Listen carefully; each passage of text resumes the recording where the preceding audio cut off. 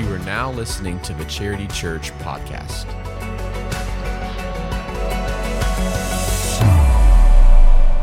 We're in this series called Shift, and yesterday I was on my way down to Mint Hill. Brylan Gann's dad had died, and so Brylan was preaching his service, and so I was going down there for that, and I was 2 miles away from the church, stopped at a stoplight, and got rear-ended.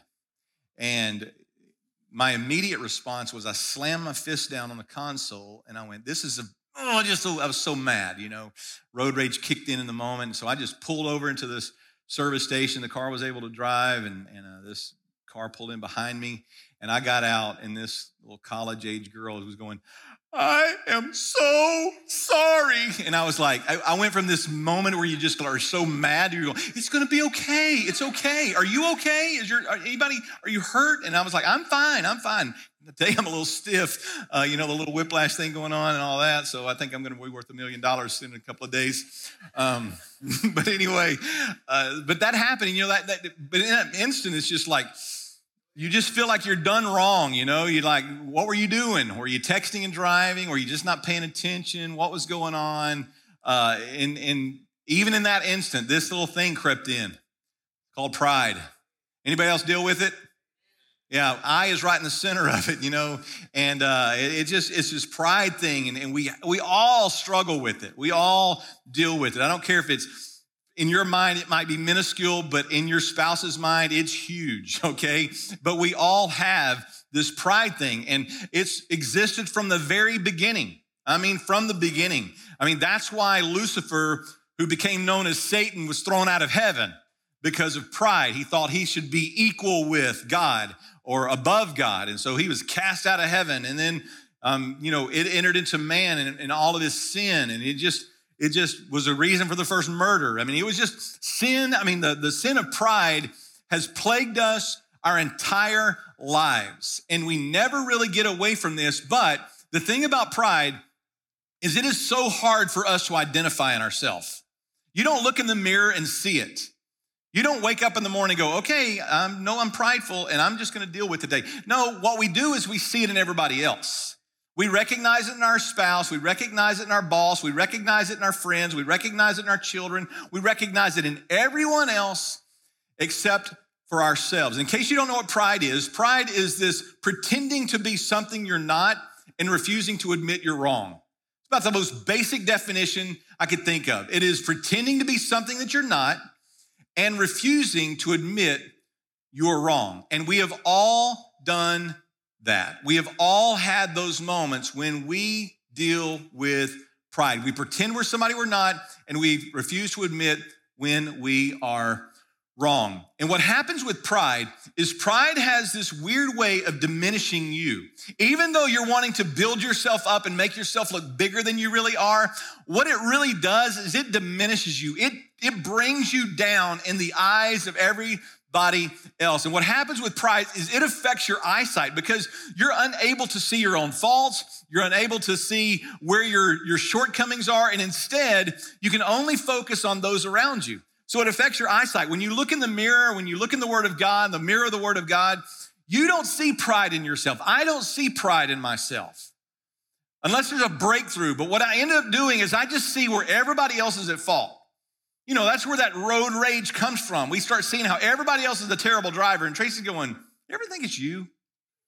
And I said, "How dare you would say something like that to me, the king of the house, Just kidding. I know better than that. And if I didn't know better, I will find out this afternoon. Yeah. And so, but pride does, it just diminishes us. Everybody else starts to see your pride, and there you are just puffing yourself up, and everybody else sees it and looks down upon you because you think you're all that, and they're looking down on you while you're building yourself up. And I love this quote from Abraham Lincoln. I think it was on his Twitter feed, but it said this. I'm kidding. Lincoln didn't have a Twitter feed. For some of y'all that may not have a clue what Twitter is. What kills a skunk is the publicity it gives itself. And this is what pride does to us. It's the publicity that we give ourselves that ends up bringing us down. It ends up tearing us down. You've known of people that have had so much pride and you couldn't wait for their fall, right? I mean, you weren't going to cause it, but you wanted a front row seat to it. You wanted to see it. And pride is one of those things that we bring attention to ourselves because we want to elevate ourselves. We want everybody else to admire us and look up to us and think that we're something that we're not. And what happens is we give ourselves all this publicity and then eventually we fall. We eventually fall down off of that pedestal that we put ourselves up on. And so pride, not only does it diminish you, but pride also diminishes the people around you. Because you usually, when you're prideful, when I'm prideful, we start to get harsh with other people. And what we tear them down with our words. We use condescending language and tones. You've been around those people. Maybe you've had those moments where you were just condescending with your tone, with the words that you use, the language, and we're constantly tearing other people around. If you've ever been like in a group of people and like this husband and wife have this thing going on where he's constantly just tearing her down and everybody else in the circle is so uncomfortable except for him. You've been there and you just know that they're cutting other people down. And what it is they're just building themselves up. And usually prideful people are very superficial. They want to make sure that everybody sees them and they want them to see them for who they believe them to be, but not for who they really are. We would never want to see behind the curtain. We'd never want them to see behind the curtain of who we are. We always want them to look at us as something that we are not, as somebody that we're pretending to be. And so it diminishes ourselves, it diminishes others, and it ends up, through this diminishing, it ends up pushing others away. For some of you, this is the reason your marriage ended. For some of you, this is the reason that your kids won't speak to you today. For some of you, this is the reason that you have torn apart relationship after relationship after relationship. It is pride. You've refused to acknowledge it in your life. You're so full of yourself that there's no room for anybody else in your life because it's all about you and it's all about having your way and it's all about you being right in every single conversation, every disagreement. And what ends up happening is you have just pushed people away because they're walking on eggshells around you. They're afraid they're going to say the wrong thing, do the wrong thing, and you're going to blow up at them and you're going to diminish them and you're going to tear down everybody else in the room and you're defensive about everything. And all that is pride. If no one has a place to correct you in your life, you are dealing with pride and you don't even know it. But everybody else around you knows it. Because they know they can't confront you, they can't say anything to you, and they're walking on eggshells around you. Your kids are walking on eggshells, your spouse is, and you are full of pride. But the worst thing about pride is pride pushes God away. Pride pushes God out of your life, and you neglect a relationship with God because you would have to answer to somebody. You would have to bow your knee and admit you're wrong, and so basically you push God out of your life as well. You say, I don't have room for God because I'm so full of myself and I'm so full of pride. And we would never say this probably to ourselves because we're prideful and you can no longer be king of your life. And so what happens is you just push God out. We're going to talk about that a little bit more later on. But your sin of pride will be what ultimately condemns you. Your sin of pride will be the thing that ultimately condemns many of you. You refuse to acknowledge Jesus as Lord, and you refuse to bow your knee in confession to him. And if you keep admitting your sin, or you refuse to admit your sin and admit your need for a Savior. And the thing that we know is our culture is full of this. It's full of pride. Pride and self-promotion are so prevalent in our culture. And we see this all over, and we see it in sports, right? I mean, you follow a sports team and you like everybody on the team, but you can only do that for about a year because they're going to find a bigger, better contract somewhere else. And they're going to move on. And there's just no team loyalty anymore. There's no real loyalty in sports because it's all about self-promotion. And it's creeping into the NCAA now and pride of self-promotion. And it's all about look at me. And you see it in Hollywood. Hollywood elite, they are all about self-promotion and it's all about pride. We see it on social media, even in our own neighborhood, in our own newsfeed. We see self-promotion. We see this idea of pride. We want everybody to look at us. We want everybody to like us. And we want people to envy us because we've been envying somebody else who has more followers and more likers. And so pride and envy, it all just kind of this circular downward spiral that we find ourselves in. And the shame of it all is we also find it prevalent in the church today. I follow a lot of pastors and a lot of spiritual leaders on social media. And it's almost like they are constantly trying to promote themselves and sell a book. And I just get so tired of it. I just get so tired of the self-promotion. But it's everywhere we look, and it's prominent in the church today. And Jesus knew that. So when Jesus came, what Jesus came to do, he came to shine a light on a religious culture of pride and to shift it to a culture of humility. He wanted to diminish pride in the church and especially in the religious community, but not just there, in the community altogether. Because whether you're a follower of Jesus or not, you have to admit, pride has gotten in the way of a lot of things in your life. You don't even have to be a follower of Jesus to know that. We know that pride is one of those things, it gets in the way of a lot of things. It gets in the way of relationships. It gets in the way of even job promotions in some cases and in other areas of your life. And Jesus dealt with it from the beginning. When he came on the scene, the first sermon he ever did, recorded in Matthew chapter 5, Sermon on the Mount, he jumps right into it. He said, blessed are the meek, they will inherit the earth. He says, so he was applauding humility. And he goes on even in that sermon to deal with pride specifically. And then he dealt with it constantly with the scribes and the Pharisees. And we'll see one of those passages here today. But even right before Jesus was crucified, before he was arrested, he had the apostles in the upper room, the disciples in the upper room. And he wanted to demonstrate to them what it looked like to battle pride and to show them that instead of being prideful, make sure you wrap a towel around your waist and you serve people. And that's what Jesus did. So he was constantly dealing with this. He would hear the disciples discussing who was going to be the greatest, who was going to be the greatest in the kingdom. And Jesus would have to deal with their pride. And even after being with them for 3 years, this final week of Jesus's life that we're kind of looking at, he dealt with pride with the Pharisees, with the scribes, with those around him, the religious leaders, but he also dealt with it with his own disciples who was discussing who's going to be the greatest in the kingdom. And Jesus had to straighten them out on that. So if you have your Bible and you want to open it up, Matthew chapter 23, verse 1. And these scribes, they should have known the Old Testament. They should have known Proverbs 16:8 really well, where it says, pride comes before a fall and a haughty spirit before destruction, right? And we know that. We know that pride comes before a fall, and that's where you look at people that are prideful and you go, I can't wait till they fall. And we really need to apply that to our own life. But Jesus says in Matthew chapter 23, beginning in verse 1, then Jesus said to the crowds and to his disciples, so all those that were gathering around him, he's continuing this week. We're on Tuesday of Passion Week now, okay? Last week we were in Sunday and Monday. This week, this is what's going on Tuesday.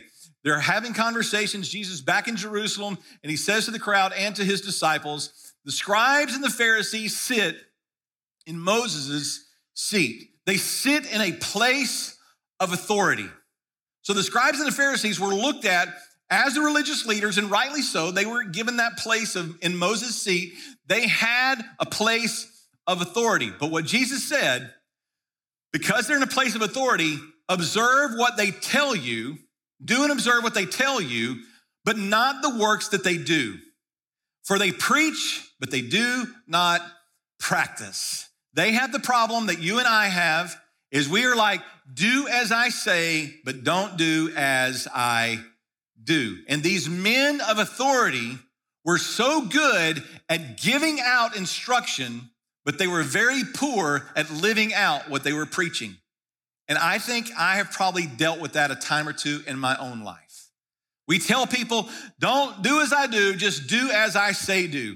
And we want to make sure that people listen to us because we want to speak with authority. But it's when that lifestyle doesn't measure up to the words that we have a problem. And that's what Jesus is pointing out. Listen to what they say, but don't do what they do. They tie up these heavy burdens that weigh down the entire person. They're heavy burdens that they are putting on you, and they're hard to bear. They lay on people's shoulders, but they themselves are not even willing to move them with their little finger. And what Jesus was saying here is they have piled on so many burdens. The Pharisees and the scribes, they knew the law. Let's just say that the law that God had was, don't jump off this stage, okay? Don't jump off this. If you jump off this stage, you are a sinner. So what they would do in order to keep you from falling off that, they would come back here and they would draw a line and they'd say, don't even step over this line. And they would equate this line with that line. And so they made their law just as important as God's law, at least in other people's lives. Because they would add these burdens to people. And they were saying, don't do this and do this. And they would have so many instructions that were adding to the law of Moses, which they were authorities on. But they were just they would back the line up and they would say, don't even do this, because when you do, they equated this sin, or what they would say is sin, to the sin of jumping off the cliff, so to speak. And so they put these burdens on people's shoulders, and they're not even willing to move a finger to help you, not even to put forth the least amount of effort to help you in your journey. So the scribes and the Pharisees, they had legitimate authority to teach, but their practices were hypocritical. Their practices were hypocritical. What they were saying and what they were doing just didn't measure up. And so hypocrisy is the behavior that contradicts what one claims to believe or to feel. It's closely associated with pride. These two go hand in hand, hypocrisy and pride. And that's what Jesus is about to call out, or is calling out, in these scribes and the Pharisees, because they had heaped on these huge burdens on people, and they weren't even willing to lift a finger to help people with those. And what I know about us, and what I know about you, when your practice doesn't equal what you preach, even the truth you speak will be diminished. When you don't practice what you preach, even the truth you speak will be diminished. Your family won't listen to you. Other people will not listen to you because they go, why should I listen to you? Because you don't even do what you're saying. You don't even really live out and believe what you're saying you want me to believe. And it's the hypocrisy of our life. It's the inconsistencies that have pushed so many kids away. It's pride. It's pride. I've been in ministry for a long time. I went to Bible college in 88, got out in 92, went right into full-time ministry. So my kids grew up listening to me preach a lot. Whether it was when I was a youth pastor and some of my kids were in my youth group, and then I became their pastor. And so years they've listened to me preach. And I've always desired that my voice and the words that I say on the stage, on this platform, would always measure up to what my kids saw at home. But you know what? There were many times that they didn't. There were many times that the words that I preached did not line up with the things that I practiced. And I would have to constantly evaluate myself, because I never wanted to push my kids away from faith in the Lord because of my hypocrisy. And there are many kids who have run away from the church because of the hypocrisy in the church, whether it was in their family or it was in somewhere else in the church. And we're all sinners, and we all should all admit that and be as honest as we possibly can with that, because hypocrisy and pride is what has pushed people away for many, many years. And we want to avoid that, because that's what the Pharisees and the scribes were doing. Ralph Waldo Emerson, this famous quote says, "What you do speaks so loudly that I cannot hear what you are saying," right? You've heard that. I mean, you've heard that said, and you probably even used it. I cannot hear what you're saying because what you're doing is way too loud. That's when what you practice and what you preach just don't line up, and it's inconsistent. And other people see it in us. They see the hypocrisy. They know the pride, but we do not admit it in our own lives. Jesus goes on, gives a little bit of motivation behind why they're doing what they were doing. He says, they do all their deeds so that they can be seen by others. They want others to look at them, and they want others to elevate them. For they make their phylacteries broad and their fringes long. Let me explain those two things to you. They loved recognition, and they love to be recognized as spiritual leaders. And so even if you go over to Israel today in Jerusalem and anywhere that there's a prominent Jewish culture, they wear these boxes either on their head or on their arms. And what these boxes contain are portions of Scripture.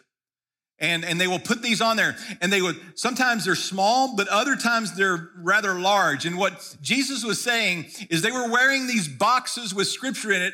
They were wearing the large ones so that people would notice how big their boxes were that had their phylacteries in it. That's a fun word to say. You should just try it. They make their phylacteries broad, and they make their fringes long. And so also underneath their outer garment, they would wear like an undergarment, and they would put tassels on the ends of those. And sometimes they would just barely hang out, and you can see it even over there today and in Jewish culture. But some of them would make them extra long because they wanted people to see them, and they wanted them to look up to them, and they wanted them they wanted to be admired because they wanted the recognition. But they would make these phylacteries extra long, broad, and they would make their fringes extra long. But some would say that they were overcompensating for their lack of spiritualness. And we've done that too. I mean, we overcompensate for our lack of spiritual depth by making people think that we're more spiritual than we really are. We're using Scripture, and you've been around people that you just feel so much less than them spiritually because they just seem to know so much. And not only do they seem to know so much, they want you to know they know so much. So they're using Scripture constantly, and they're using these quotes, and they're talking about stuff that you have no idea what they're talking about. And usually it's an overcompensation. They're trying to make you feel diminished by building themselves up. But that's not the way Jesus did. The only people Jesus ever did that to were the scribes and the Pharisees and the Sadducees, the religious people who wanted to puff themselves up. Jesus would say, well, I'll show you. And he would bring them down. But the other people, he used the word of God, and he used Scripture to build people up through those relationships and through those conversations. And no means did he ever want to make somebody feel condescended, if that's a word. He didn't want to condescend toward people in his conversations with them. He goes on and he says, and they loved the place of honor at feasts and the best seats in the synagogue. I mean, they would love to walk into this big fellowship, this big feast, and want the prominent seat at the table. They would come into the synagogues, and they wanted to be on the front row, and only the spiritual people are on the front row. Yeah, see? And but that's what they wanted. They wanted the best seat in the synagogue, so people would look at them and applaud them and say, "Oh, how spiritual that you are!" And so all they wanted was recognition and greetings in the marketplaces and being called rabbi by others. So they would go into the marketplace, and recognition was all they were after. If they had a social media feed, they would be after the number of likes they could get. They would go on the number of followers, the most number of followers they could get. And then Jesus, as he speaks into the problem and he speaks into their motivation, he goes on and he says this, but you are not to be called rabbi. He said they're seeking to be called rabbi, but I want to tell you guys, you are not to be called rabbi, for you have one teacher, and you are all brothers. So when you go to a church and they say, well, brother so-and-so and brother so-and-so, they're basically basing this off of this passage because they would never elevate somebody to a place of prominence and call them something that shouldn't be called. Many of you call me Pastor Marty. I don't care if you just call me Marty. It does not bother me one bit. Titles should not be what we're after in this life. We should not be so prideful that you better call me by my proper title. No, he's saying don't call anybody your rabbi. Instead, you're all brothers. Don't even let people call you teacher. And then he says, and call no man your father. I will let that speak for itself on earth, for you have one Father who is in heaven. He says, neither be called instructors, for you have one instructor, and that is Christ. And so he's saying, don't be after titles, don't be after recognition, because that is a way that you just puff yourself up to some place that you should not be. I've been in churches where you had to call the pastor the man of God. Well, I'm no more man of God than most of you men should be. Okay, if you're a follower of Jesus, you should be recognized as a man of God. I am nothing special in that regard. I just happen to be the guy that gets to get up here and preach and that kind of thing. But he's saying, don't give improper recognition here on earth, because that is a puffing up. It is a prideful thing. Instead, I want you to all know we're on a level playing field. We just have different gifts and different roles that we play in the church and in the family. But Jesus went on and he said, the greatest among you shall be your servant. It's not going to be your teacher. It's not going to be your rabbi. It's not going to be your instructor. It's not going to be somebody that you even call father. He says, the greatest among you is going to be the person who is your servant. I want you to know that humility is what Jesus is looking for. Not titles, not recognition from you. He is looking for you and me to be servants of other people. And he said, when you do that, then you're the greatest. He's flipping it around. He's shifting things from this pride to this humility. He says, so whoever goes out and exalts himself will be humbled. And whoever humbles himself, that person will be exalted. Because Jesus came to shift us from pride to humility. And he's saying you live in a culture that's all about pride and it's all about self-promotion and it's all about recognition. I'm just telling you that Jesus came to say, be gone with that. Shift your mindset, shift your heart from pridefulness to humility. Because what happens is pride says, look at me. Pride says, look at me, look at my accomplishments, look at my titles, look at all that I've done. Envy me, want my life, want my stuff, envy me, and they look down upon the other person. So pride says, look at me, but humility says, let me serve you. It's how can I serve you? How can I wrap a towel around my waist and wash your feet? How can I serve your needs? And that's what Jesus is saying. Do away with all the pride. Look for ways to serve, because when you start serving other people, that is an antidote to pride. Humility comes along with service in most cases. And then he goes on and he pronounces this woe to these scribes. And then Matthew chapter 23, Jesus starts going through these 7 woes, these 7 basic judgments that he's saying here to the scribes. And the first one he says is, but woe to you scribes and Pharisees, you hypocrites. And this woe, this is an expression of this righteous anger. It's a pronunciation of judgment that is coming. And he's saying, I want you to know, you scribes and you Pharisees, woe to you. And if you want to know what the rest of them are, just go home and read Matthew chapter 23 and study each one of those six more that Jesus pronounced. But he's saying, woe to you. Get ready. Judgment's coming. You're going to be brought down. Your day of judgment is coming, you hypocrite. Those of you who say one thing and you do another. You want people to see you in one light, but really you're behind the scenes, you're this. He says, for what you do is you shut the kingdom of heaven in people's faces.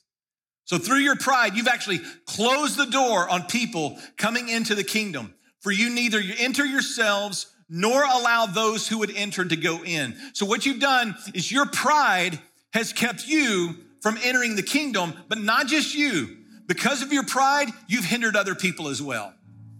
And this is a direct word for the church today.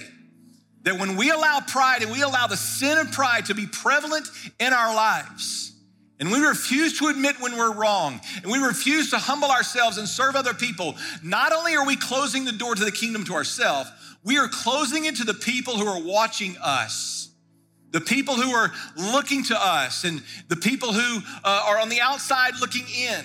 We are closing the kingdom to them, and that's what the scribes and the Pharisees were doing. And so pride has kept many people out of heaven because they refuse to admit that they're a sinner in need of a Savior. But not only that, the shame of it is some of your pride has kept your family out of heaven because they saw the hypocrisy in your life. They saw the pride in your life that you refuse to admit and you refuse to humble yourself. And now you've got kids who have walked away from faith because of your pride. And you've done what the Pharisees have done. You've closed the door to the kingdom in people's faces because of pride. And you yourself are closed off from the kingdom because you refuse to acknowledge Jesus as your Lord and Savior, because pride will shut you out of heaven, and your pride will shut others out also. And what Jesus is calling us to do is to recognize the pride in our lives, because it is there. And don't let it keep you from doing what God has called you to do, from taking that next step of obedience with God. For some of you, that next step might be baptism. You've been saved, you've trusted Jesus as your Lord and Savior, but pride is keeping you from being immersed in the baptistry. And Jesus is saying, God is saying, you need to be baptized, and pride is keeping you from that next step of obedience. There's apologies that you need to make, and pride has kept you from it. There's relationships that you need to reconcile, and pride has kept you from it because you think, man, if I say I'm sorry, then I'm giving them a license to mistreat me again. No, you're not. You're humbling yourself and doing what God says for us to do and what Jesus demonstrated for us to do. But don't let your pride shut you out of heaven.